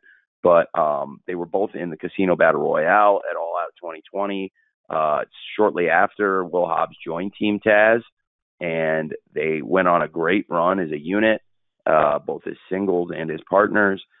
They're two of the real homegrown stars of AEW, and that's a great example of people that, a long time ago I saw that I really believe could be stars, and that we've been building up as homegrown stars. Then you have the World Tag Team Championship match with, again, a great homegrown AEW act, The Acclaimed, who were two individuals who I thought had a lot of potential as singles wrestlers and had really brought into a meeting, and they didn't know why they were in a meeting with me together. And I asked them about becoming a tag team, The Acclaimed, and I'd seen Max doing these awesome raps on Twitter about pro wrestling, mostly pro wrestling and pop culture. And I thought they were incredible. And I asked him, do you think you could do those every week as your entrance for The Acclaimed? And we started experimenting with it in Daly's Place almost 2 years ago. And it's become one of my favorite acts, one of my favorite things in pro wrestling. They're two of my favorite people. And I'm so happy The Acclaimed have earned this opportunity on pay-per-view. Their opponents are two amazing wrestlers who I never would have dreamed a year ago could be in AEW so soon.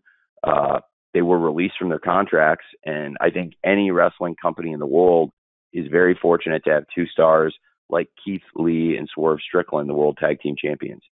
And that's a great example of the homegrown stars of AEW fighting these big free agents I never would have dreamed would become available. So it's been a mix of the two things, I really believe, where we were working for years to build up a diverse roster of stars, and then also big free agents came out there, and so it's a perfect mix.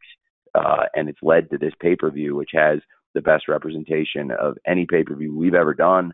And I understand it's some of the best representation ever on any wrestling pay-per-view. So I'm really excited about that.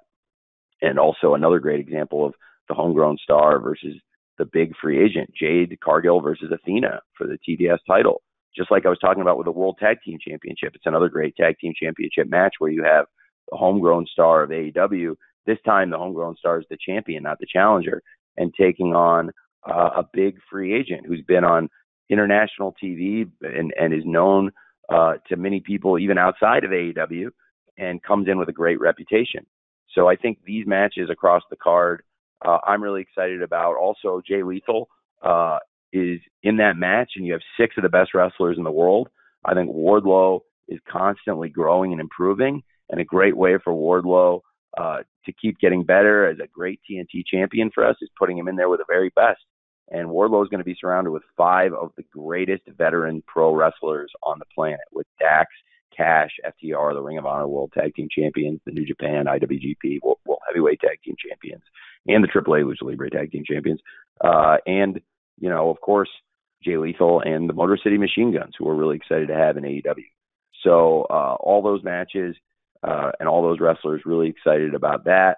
And Jay Lethal, a great veteran, and another great example of somebody that a couple years ago I wouldn't have expected to be in AEW, but another great veteran presence with a great reputation as a wrestler.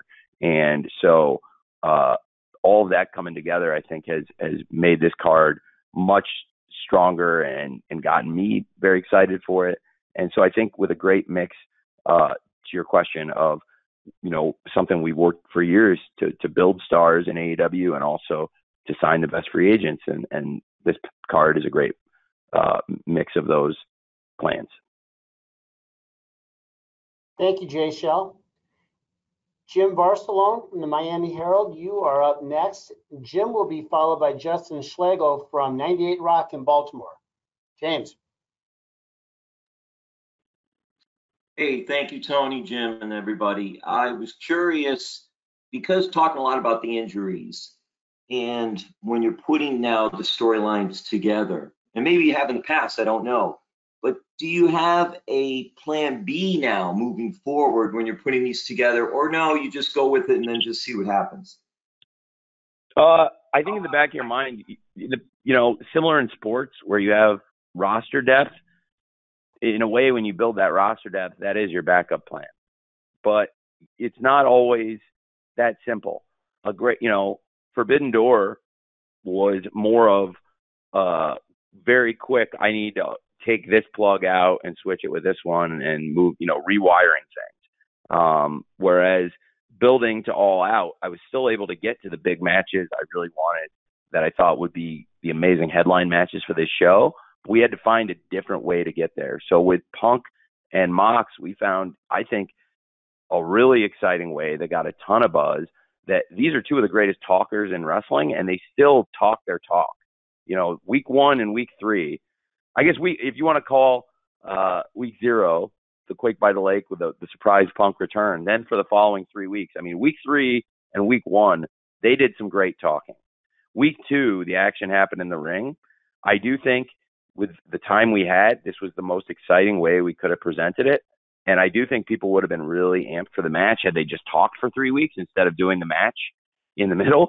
But now there's way more buzz about the match, and nobody knows what's going to happen coming out of that. And I think that's awesome. And also, it really helped the TV and the pay-per-view. So it was a unique way to approach it. But I was able to still hit on stuff for this pay-per-view that I wanted to get to. I mean, it's hard to beat Jon Moxley versus CM Punk for the AEW World Championship and American Dragon Bryan Danielson versus Lionheart Chris Jericho. So we got to where I wanted to get for this pay-per-view. For Forbidden Door, we just weren't going to be able to do the matches because Punk and Danielson weren't going to be on the show. It wasn't like I was going to be able to rush to get to their matches. I had to completely change the build.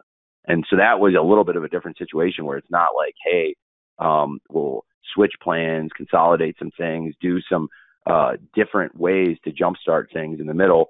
That was more like, instead of tearing the card up like I did at Forbidden Door and build the best card I could with what was available. And if you only knew some of the stories that people don't know leading up to it, I mean, it's a wild one. The way Forbidden Door came off, I'm really proud of everyone involved. It was one of the best days we've had. And, you know, we were able to do the things I wanted to do. We just had to do them differently. Whereas for Forbidden Door, I basically rewired the whole card and said, okay, well, you know, because I think I've admitted this before, but there were some big matches we didn't get to do.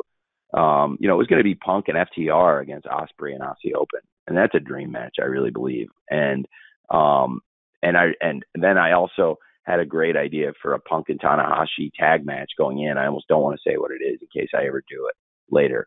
And that would have been, I think, one of the most anticipated matches of the year if you knew who they were going to wrestle. And it all worked out really well and was a great pay-per-view, but it just was kind of a flash decision that Moxley versus Tanahashi was something we've been saving. So it was good to have a backup plan like that, even though I wasn't conscious I'd be using it on this show. And then moving Mox and Tanahashi stuff into what was already happening with Moxley and Jericho and everything around the blood and guts that we were building to around the same time as Forbidden Door. So anyway, you do try to have depth, and that can lead you to backup plans. And then it's a question, do you change your plans entirely, or do you just find a different way to get from point A to point C by taking a different route through point B? Thanks for asking. By the way, it's a good question about how things get done. Thank you, Jim. All right, as promised, I've got a question here, Tony, Justin Schlegel will be next from 98 Rock, Baltimore. And then we have a write-in from Joey Williamson from Hollywood's World of Sports. So, Justin, you're up. Tony, another great all-out card looks like it's upon us. And the Forbidden Door philosophy is all over this, with Motor City Machine Guns coming in from Impact, a legendary team. Tomohiro Ishii being added to the pre-show with Eddie Kingston from New Japan. It looks to be another incredible card. And with some of the recent corporate changes over on the other channel other night with WWE, do you possibly think it's more likely, less likely, or the same for a Forbidden Door situation with them down the line, now that it seems like their executive hierarchy is a lot different than it's been, well, since forever? Do you possibly envision maybe working with them with the changes over there the way you work with Impact, New Japan, AAA, and others now? I was pretty optimistic when they first made the change, but I'm less optimistic now, given how they've treated me. Thank you. Justin, we appreciate that. Okay, as promised, now this time I've got the write-in from Joey Williamson from Hollywood's World of Sports, and Joey will be this write-in question will be followed by John Orchiola from Screen Rant. So John, be ready. Joey asks Tony, he's kind of curious. He knows that you have said in previous interviews that you would not do any unification bouts between AEW and Ring of Honor champions. And Claudio, but if Claudio wins the casino ladder match on Sunday, would you reconsider having both championships on the line? Well, it's a great question. If Claudio wins, he's under no obligation to put his championship on the line. And if Yuta wins, it would not be necessarily a pure rules match. So in that case, I would not probably sanction a unification match unless it was under pure rules. So it's something to think about with these champions being involved in the match. But certainly one of the intriguing points would be if Claudio does win, he would be in line for a title shot. You know, we have great champions in Ring of Honor who also are in line to fight for titles in AEW and vice versa. A lot of the top stars in AEW are able to go over and fight for titles in Ring of Honor. I do think it would be challenging for an AEW champion and a Ring of Honor champion to meet the obligations on a week in, week out basis of both the titles, because there's a lot, you know, they'd be expected to defend those belts a lot against a lot of different wrestlers from both companies potentially, especially hopefully when we get Ring of Honor going on a weekly basis, which is still something I'm working regularly to make happen. And I think it would be very interesting if Claudio does win the ladder match. Certainly the Ring of Honor World Champion would be in a great position to challenge for the AEW World Championship. Fantastic. Thank you for answering that question, Tony. So John Orchiola from Screen Rant is next. John, I hope I was pronouncing your last name appropriately. Forgive me if not. And then Samantha Shipman from Daily DDT will follow John. John, you're up.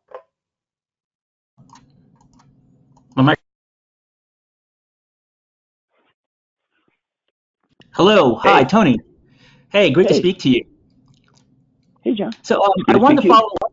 Oh, thank you. I wanted to follow up the question about the women's division and Thunder Rosa's injury, which threw a wrench in the plans at All Out.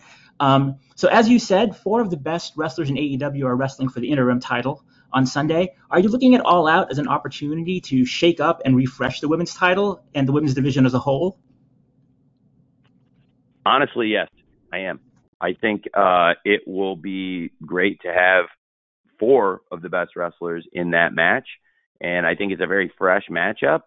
And I do think it's going to be a really exciting match on the card. And I'm trying to look at it as a positive. And whenever you have a great wrestler injured, it's a very negative situation, but you have to make the best of bad situations. Just as it was very difficult to lose a lot of the top wrestlers, top stars, and even a great world champion like CM Punk, no matter who it is, you have to try to move on and make the best of a situation. So I am looking forward to hopefully having a great 4-way match. And then, you know, whenever Thunder Rosa, the champion, does return, it sets up a great unification match with the champion versus the interim champion to crown an undisputed women's world champion. So I do think it'll be an exciting match. And even though it's terrible to lose Thunder Rosa, who's a great wrestler, it is great to have these 3 awesome contenders coming into the match. We already had the number 1 contender, Toni Storm, and I have so much respect for Jamie Hayter, who had a great match with Thunder Rosa at Battle of the Belts, and I think deserves another chance at the title, and the number 1 contender, Toni Storm, and of course, you know, who's in line for the shot, but also former champion Hikaru Shida, and of course, Dr. Britt Baker. Should be a great match. Thank you, Tony. Thank you, John. Samantha Shipman from the Daily DDT is next. I'm going to follow Samantha with a write-in from Conrad Cushman from Everything Pro Wrestling. Samantha. Hi, Tony. Thank you for the time today.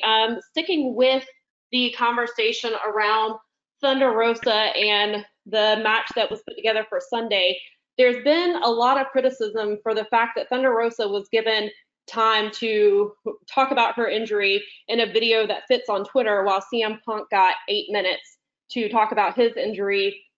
CM Punk, or the AEW interim world title, was given a full tournament, including Tanahashi and Hiroki Goto.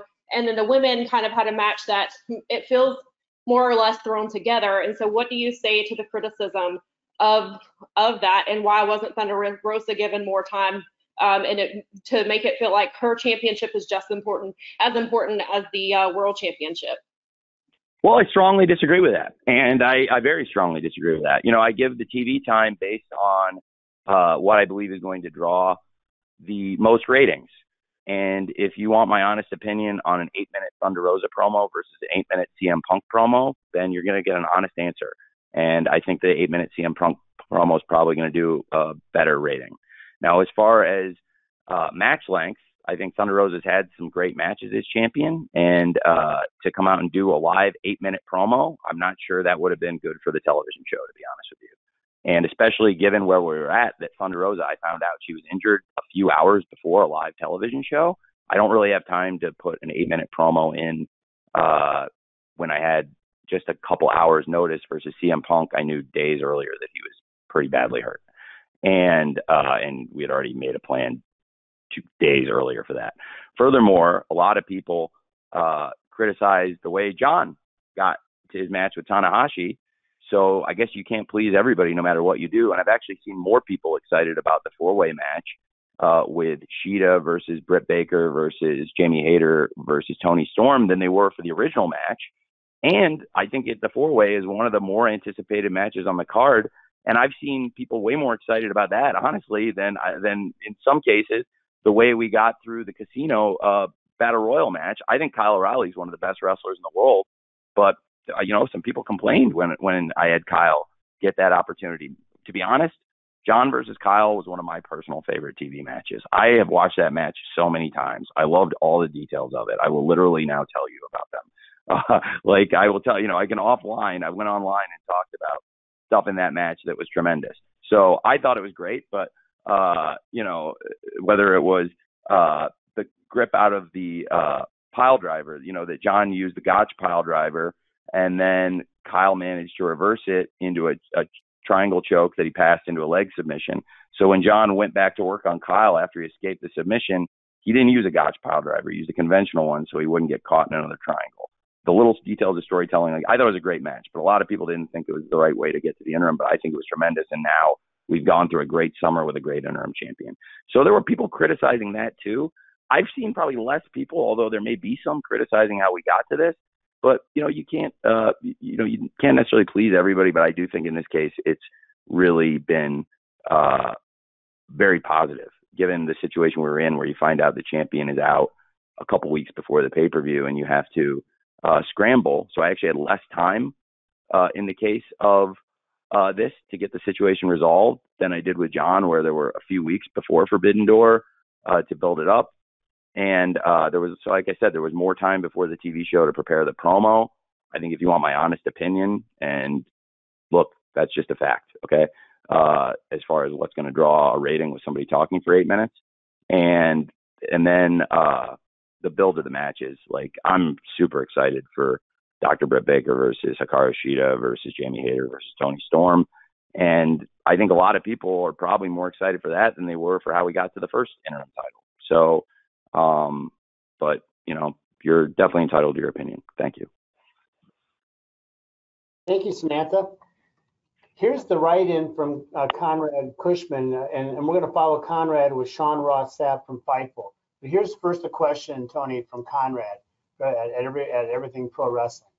What went into bringing back the show name 0 Hour for the All Out pre-show versus using the name of the buy-in? Well, it's a great question. The original pay-per-view that the Young Bucks and Cody and a lot of great independent wrestlers put together at All In before I was involved, when they worked at Ring of Honor, was led up to the pay-per-view with the 0 Hour. And I thought the 0 Hour was really cool. And I actually brought it back when I took over Ring of Honor because it was associated with Ring of Honor and All In. And it's a cool piece of IP we acquired, I thought. And in coming back to this building, I just think knowing the history of All Out, the history of All In, and it just felt really cool. And especially this, we've had great matches on the buy-in in the past, but this feels stronger. Like, with where the roster's at and the kind of matches we can do in this hour, I wanted to present something new, something fresh. And being back in this building, I wanted to get the energy of the 0 Hour back. I think the buy-in is great for Double or Nothing, and I think I might keep the buy-in as the pre-show for Double or Nothing. But in this case, I don't even see Zero Hour as a pre-show. It's his own event. And it's the first AEW event ever streamed on Instagram, which I think is really cool. And as always, it's available on AEW Twitter, Facebook, and YouTube. And then we have also, just an awesome lineup of matches. I think with Pac defending the All Atlantic Championship against Kip Sabian, Hook versus Cool Hand Ange. I might announce one more thing tomorrow night on Rampage, and I'm really excited about what we've announced with Eddie Kingston versus Tomohiro Ishii Part 2, which is a rematch of a great match they had in New Japan earlier this year at Capital Collision, with Ishii picking up a big win over Eddie and Eddie looking for some revenge. So I am fired up for this pay-per-view and also fired up for the 0 Hour. And I just think it's a great way to kick the show off and get people excited and hopefully give people around the world a great free wrestling show. In addition to all the paid streaming wrestling that's on this weekend, I think anybody in the world should be able, if they have an internet connection, to watch 0 Hour and get 1 hour of great free pro wrestling, even if you don't have the money to afford buying a pay-per-view. And I know there's going to be a lot of fans. I expect, 6 figures worth of homes buying this pay-per-view and, millions of dollars of pay-per-view revenue. But you want to think of every fan. And that's why I think it's really cool to be able to offer at least a great hour of standalone pro wrestling to everybody. And then also for those people watching, try to get them, if they can afford it and if they're able to do it, to buy the pay-per-view on Sunday night, which I think we built a great tradition over Labor Day weekend. And if you think back, this is the fourth All Out, and before All Out, there was All In, and it started with the 0 Hour here in Hoffman Estates in the same arena. So I just thought it was a very cool way to build up that hour of matches. Thank you, Conrad. Sean Ross Sapp from Fightful is next, and we're going to follow Sean with Nick Hausman. We have 10 minutes. Sean, you're up. Hey, Tony. It was clear that Eddie Kingston and Sammy were set for this show, and obviously some things happened, and they were both very transparent about what happened, but it seems like those issues are rectified. Do you think there's an opportunity for us to see sort of a resolution to that feud that had started a while back? I am not sure. I think it would be a great match, and at one point, the challenge was out there, but I'm not sure. It's something to see. Obviously, the two guys have not gotten along, and sometimes that lends itself very well to a pro wrestling match, to see people settle their differences in the ring. I think that's what we all like to see. So I would certainly be up for it if it's something where they both wanted to sign the contract and get in the ring with each other. But it takes, in this case, 3 to tango, and I'm there, but I'm only one of the 3. Thanks, you, Sean. Thank you, Tony. Nick Hausman from Wrestling Inc. is next, and Nick will be followed by Bill Pritchard from WrestleZone. Nick? Hello, Tony. Thanks so much for taking the time today. Hey, thank you. Thank you for taking the time to talk to me. My pleasure. So my question is, there was this reported mandatory talent meeting backstage recently. I just want to know from your perspective how you thought the meeting went, and if you could give us any insight into why you held the meeting, what was trying to be accomplished with that particular meeting. It's a great question. There was a meeting, and we went over a lot of different things. There were dozens of points that came up. I think it was just a lot of housekeeping, honestly, and we hadn't sat down together. And we used to do this on a pretty regular basis in Daly's place, and it's not something we had done in a while. And, a variety of things had come up, and it's stuff that I think was good to stay behind closed doors. Some of it did stay behind closed doors, amazingly, but a lot of it came out, and some of the things I saw reported from the meeting were pretty accurate. Some of the things were wildly inaccurate. So it definitely across the spectrum of reports, I saw some stuff that I was like, wow, that's like being a fly on the wall. Then I saw other stuff, and I said, okay, that never happened. So, but that's pretty much a day in wrestling journalism, to be honest with you. Not just that particular meeting. I thought it was good for us all to get together and talk about a number of things. There was one issue that had come up that people have seen stuff written about, and I don't really want to get into it. If somebody asked me, I guess I would get into it a little bit more, but there were some issues that talent had come to us about and said, I think you should probably know about this. And based on the talent coming to us and telling us that and giving us their feedback and telling us stuff that had happened with them, to them, both in the company and things happening outside the company from other companies even. And based on what the talent was saying to us, we thought it was good to have a meeting with everybody. And I thought the meeting went really well. Certainly this week was really positive week of television, and I think really good energy going into the pay-per-view. And everybody felt really strong about last night's show, and it was a good time at the arena. And so I think it was a really positive meeting. Thank you, Nick. Thank you, Tony. We're going to go with Bill Pritchard from WrestleZone, and I'm going to end the show with a write-in from Izzy Slavani. So I'm going to end with a write-in, unusual, but we're running out of time here. But Bill Pritchard from WrestleZone, you're next. Hey, Tony, can you hear me? Yep. All right, cool. Thanks for taking the time. In looking at the All Out card, I know you said that, there's a lot of matches already confirmed. You might announce some more stuff, but I was curious how much of a decision or how important was it to ensure maybe Ring of Honor was represented on the show? I know Claudio and Yuta are in the casino match, but as of right now, unless you could speak otherwise, there's no confirmed Ring of Honor events coming up. So was that a decision, or was that on your mind when building out this card, that you still want to make sure that Ring of Honor has a pay-per-view presence?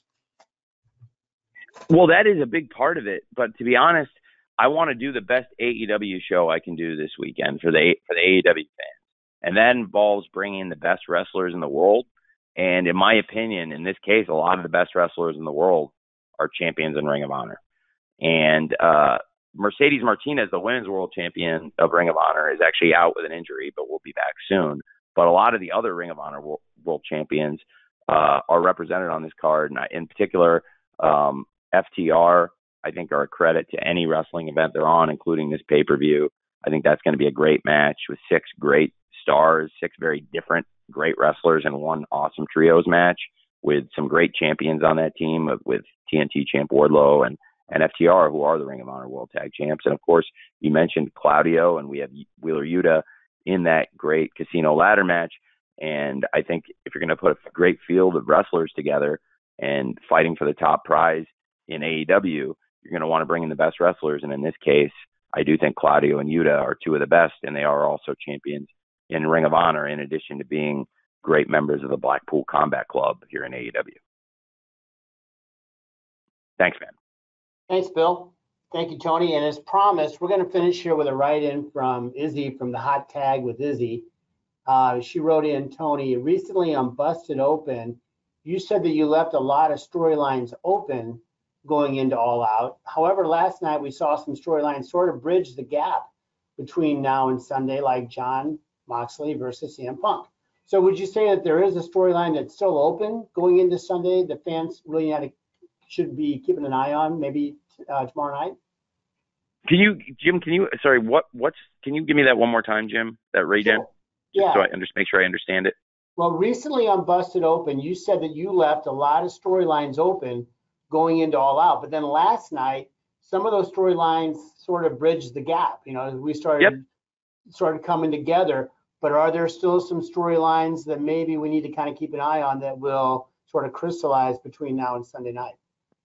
I think the pay-per-view card has come together really well. I was referring to that we would get a world championship match signed and delivered for Sunday night. On Wednesday, of course, now we know that it will be the undisputed world champion Jon Moxley versus the former champion and the number 1 contender CM Punk in this great rematch at All Out. And in addition to that, we also sealed up this big trios match with the House of Black versus this dream trio nobody knew they wanted, but the fans last night certainly reacted huge when they saw Sting, Darby, and Miro together. And that was awesome. So I think the House of Black versus Sting and Darby and Miro is another great match we added to the card. So the pay-per-view card is looking pretty strong.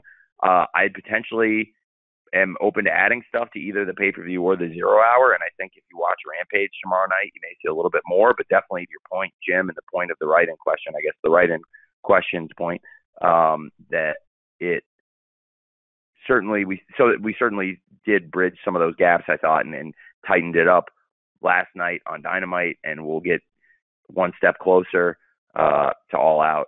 The final stop on the road to All Out is, of course, tomorrow night. We have Rampage, followed by the countdown to All Out on TNT. It's another reason to watch tomorrow night. We'll have some great wrestling on the show, including the Rampage Trios Tournament Finals. But the countdown shows, I think, feature some of the best promos and interviews in pro wrestling, and they're on TNT. And to the people who say you got to put all these promos on TV, you can't just put the good promos on the internet. Like, why aren't they putting these on TV? Because you do see a lot of that. Well, the show's on TV. It's on TNT, and I would love for you to watch it, please. It's on after Rampage, and we would love your viewership and love for you to check it out. And it will be a great preview for All Out, which I expect will be a great pay-per-view. And it's a really great tradition we built over Labor Day weekend now, and it's in large part due to all of you. And a lot of you on the call were people who went to the original All In, who came to our original scrums, who were at the original Double or Nothing, and have, I don't want to say supported the company because it's not necessarily your job, but in covering the company and in covering pro wrestling, and you do support pro wrestling, which we are a part of. And whether you agree with everything we do or not, by spending your time covering pro wrestling and getting this info out there, and the time and attention you show to the sport and the wrestlers and the people who work in the business, you make all this possible. So thank you very much to everybody on the call. And I'm sorry if I didn't get to your question. I will really try to get to everybody who comes to the scrum, try to make sure they get to answer a question either of me or one of the wrestlers while you're there if you traveled All Out. And if you didn't get to answer a question, and if you didn't, you're not going to be at All Out to ask a question. Well, I really hope I get to answer one of your questions soon, and I'm sorry if I didn't get to it today. But thank you, everyone. I really appreciate it. Well, thank you, Tony. And just to echo, we on our side here, we want to thank everyone for being a part of today's call, and as always for your interest in coverage of wrestling, the industry, and AEW in particular. We really value what each of you bring to the industry. It's not overlooked. So with that, we're gonna wrap it up. We hope you all have a great day. Look forward to seeing you Sunday night, hopefully at All Out, and then don't forget Rampage tomorrow night. So again, on behalf of everybody at All Elite Wrestling, we appreciate it. Thank you. Thank you, everyone.